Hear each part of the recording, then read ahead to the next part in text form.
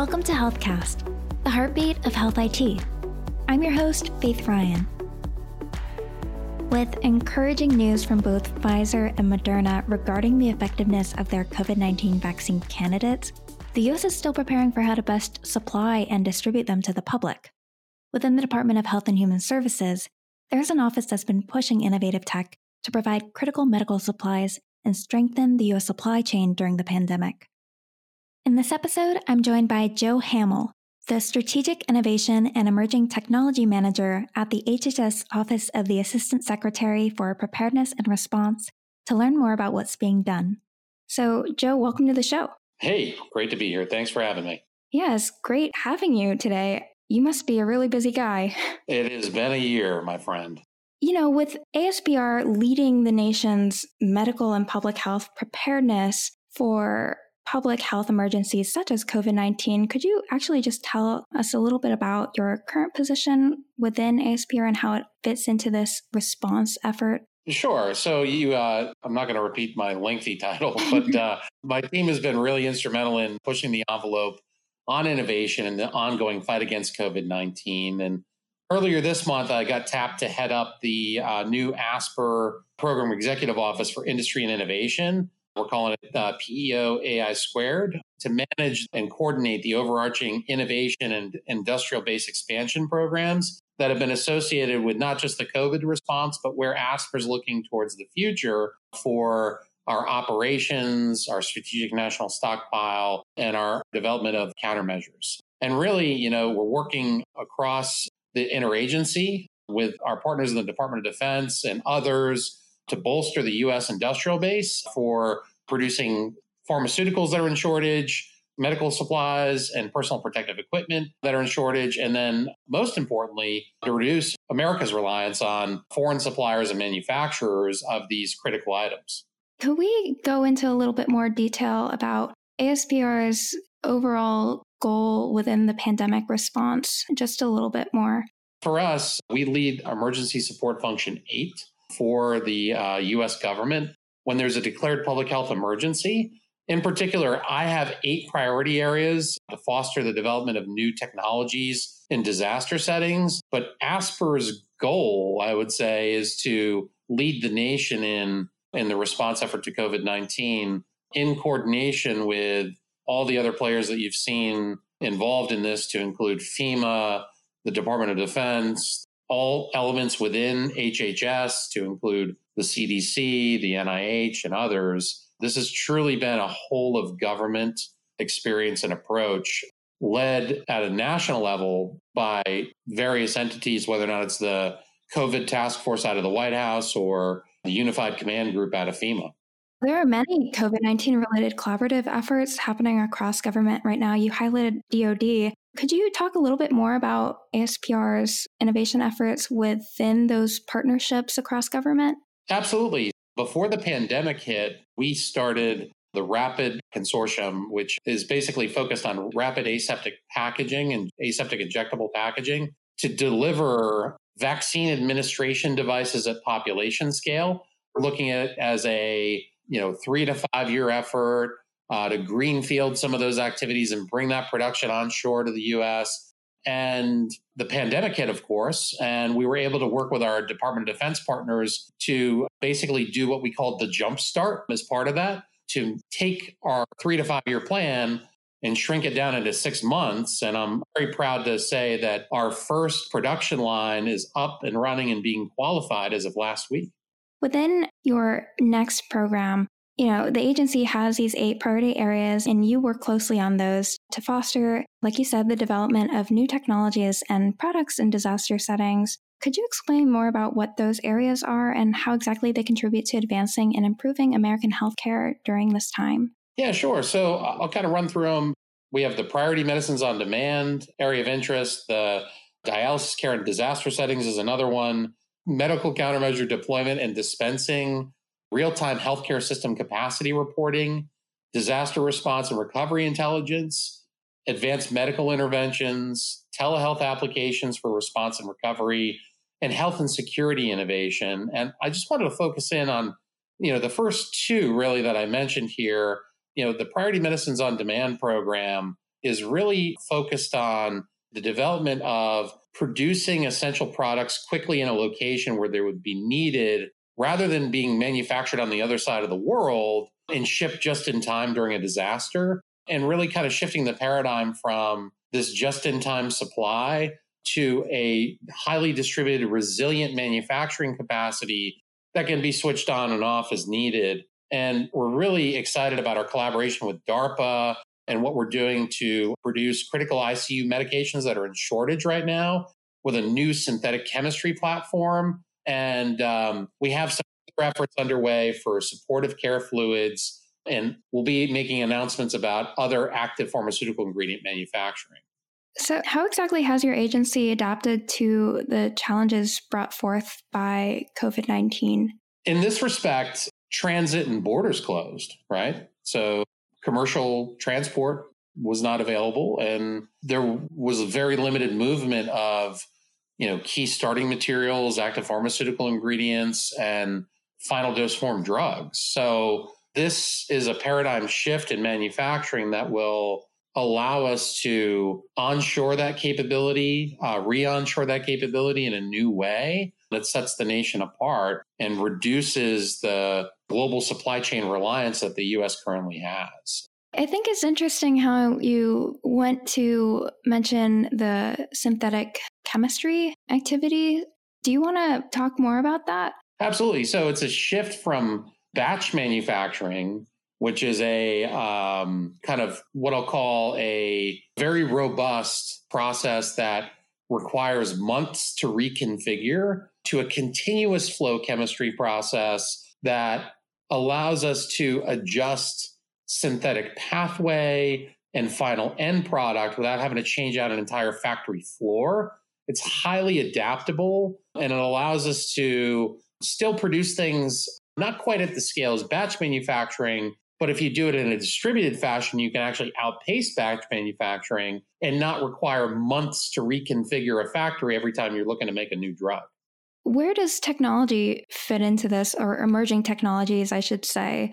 A lot of the effort, or a lot of agencies, are now focused on automating processes and shortening the time frame of certain activities, especially when it comes to a COVID-19 vaccine. Where do you see emerging technologies playing a role in these efforts?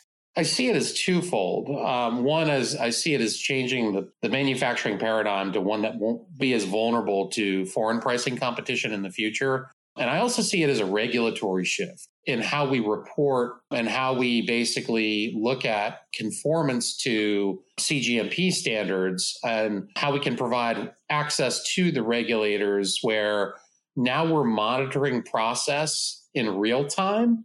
And that data can be provided at any moment as these new materials are being made in these platforms, which I think completely changes the paradigm from compliance and inspection to a more comprehensive partnership with, the FDA, that they can have that assurance that these new materials are being produced in compliance with CGMP standards and that the end products are safe and effective.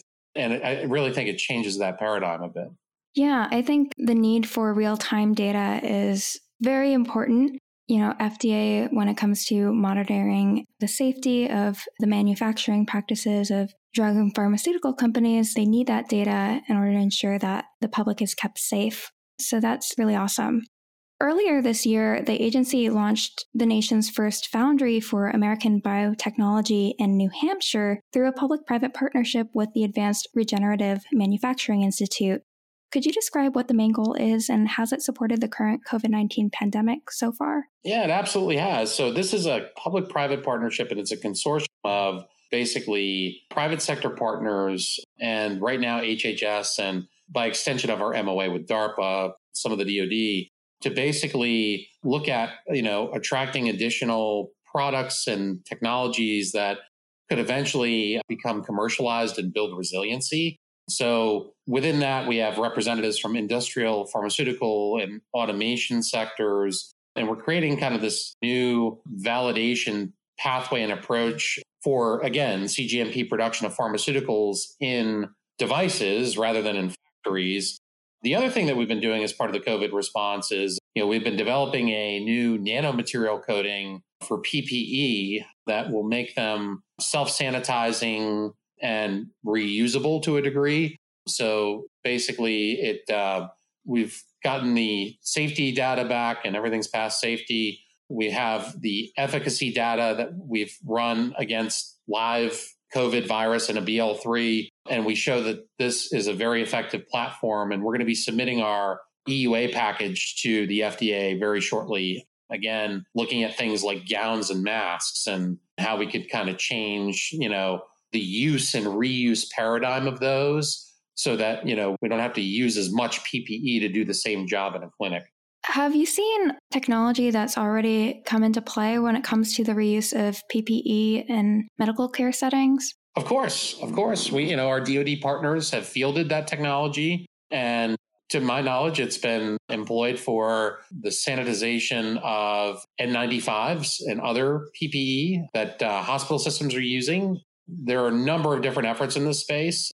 And really, for us, we felt compelled to try and find a solution, particularly at a time, you have to remember that this was kind of the April, May timeframe where all of this was an extreme shortage. And, we wanted to sprint to do whatever we could to extend the supply of what we had. And this is just one of many efforts. I guess outside of COVID-19, are there other emerging technology solutions ASPR is working to advance that you'd like to highlight? Absolutely. So I'm going to talk about this in context of natural disasters, but it also is helping, surprisingly, COVID patients. So, we learned during recent disasters like Hurricane Maria that disruptions in kidney care can present serious risks. And in response to that, we launched what we call the ASPR Dialysis Care Program, which dovetailed into, we have a small part of the Advancing American Kidney Health Initiative that was launched last year. Basically, we're deploying these portable dialysis technologies that make their own dialysate from tap water, and have intuitive interfaces, and run off of enough power to basically the same amount of power that a hair dryer would use, right? To avail dialysis care near disaster settings or in clinics and buildings of opportunity to support these populations so we don't have to, kind of move these patients that are going through a lot far away from their families and be able to provide them a higher level of care. What we found out too, that, kind of as the COVID-19 crisis unfolded, we found out that 30% of COVID-19 patients in the ICU experienced an acute kidney injury. It's average across the country. The numbers vary, but on average, 30% of these patients experience acute kidney injury, leading to severe complications, and they need kind of continuous renal replacement therapy or dialysis for an extended period of time.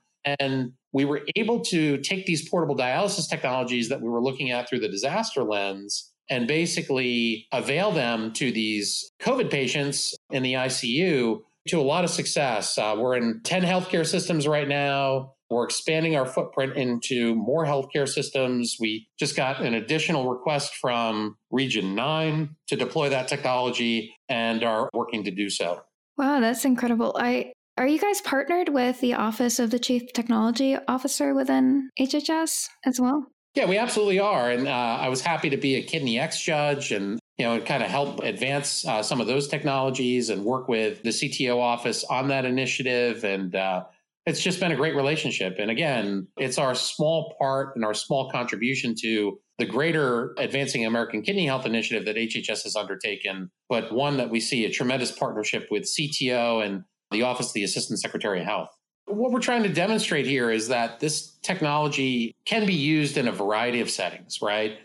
That could be a patient's home. That could be a different version of an outpatient clinic. It could be, kind of a corner store pharmacy type situation. There's a number of ways that this type of treatment could be provided to folks. And we just wanted, again, to have something that would be able to treat people better during disasters, but with the lens that this could demonstrate the utility of this sort of platform technology for dialysis care in other settings. The COVID-19 pandemic is very wide-reaching. It accelerated the digital, movement, right? I mean, people are now relying on technology more so than they were before when it comes to receiving healthcare, such as with telehealth. and also providing education through virtual learning settings. And these solutions all come with their challenges. What would you say is the biggest challenge to accomplishing the adoption of emerging technology that you're pushing at ASPR today? I would say time is our biggest obstacle. We're responding to this pandemic right now. The next disaster is around the corner. And really, we need to continue to operate with a sense of urgency to ensure that these solutions are in place as quickly as possible, not just to alleviate what's going on with this current crisis, but again, for the next one.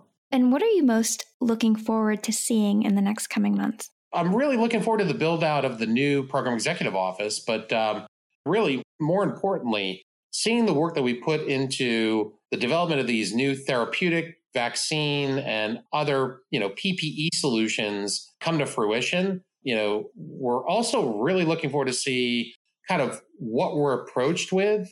Industry has been very responsive throughout this crisis, and there are ways that we can advance our mission that we're learning about every day.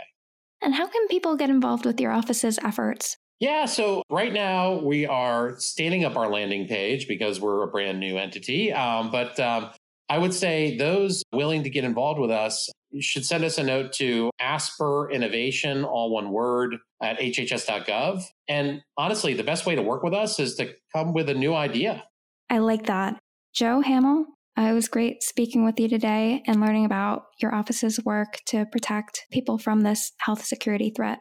Honor to be here and great talking with you today. And really, if I leave you with anything, it would be that we need to focus not only on ensuring that we have an enduring and resilient industrial base to respond to these disasters, but we need to focus on innovation that can help us change the calculus and be able to save more lives in the future for every response.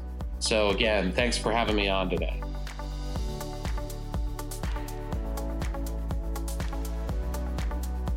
HealthCast is a production of Government CIO Media and Research. For more podcasts, head to governmentciomedia.com/podcasts. If you liked what you heard, let us know by leaving a review in iTunes or wherever you listen to podcasts. HealthCast is produced by Amy Kluber, hosted by Melissa Harris, Adam Patterson, and Faith Ryan. If you're interested in sponsoring a podcast, contact us at sponsor@governmentcio.com.